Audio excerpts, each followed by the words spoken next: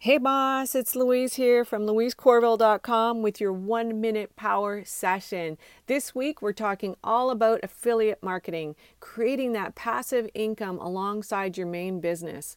So to start, you want to only promote products that you use, because if you recommend a product and have someone not be happy about it, it's only going to make you look bad.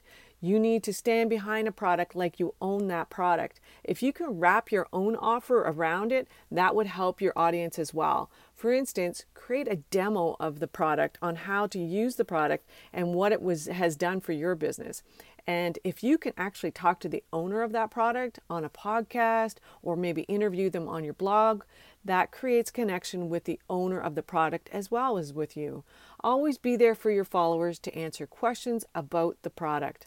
I'm doing a 5-day challenge to help you build out a funnel. If you want to create a funnel for your business, go to louisecorville.com to register. Thanks so much for listening. Bye for now.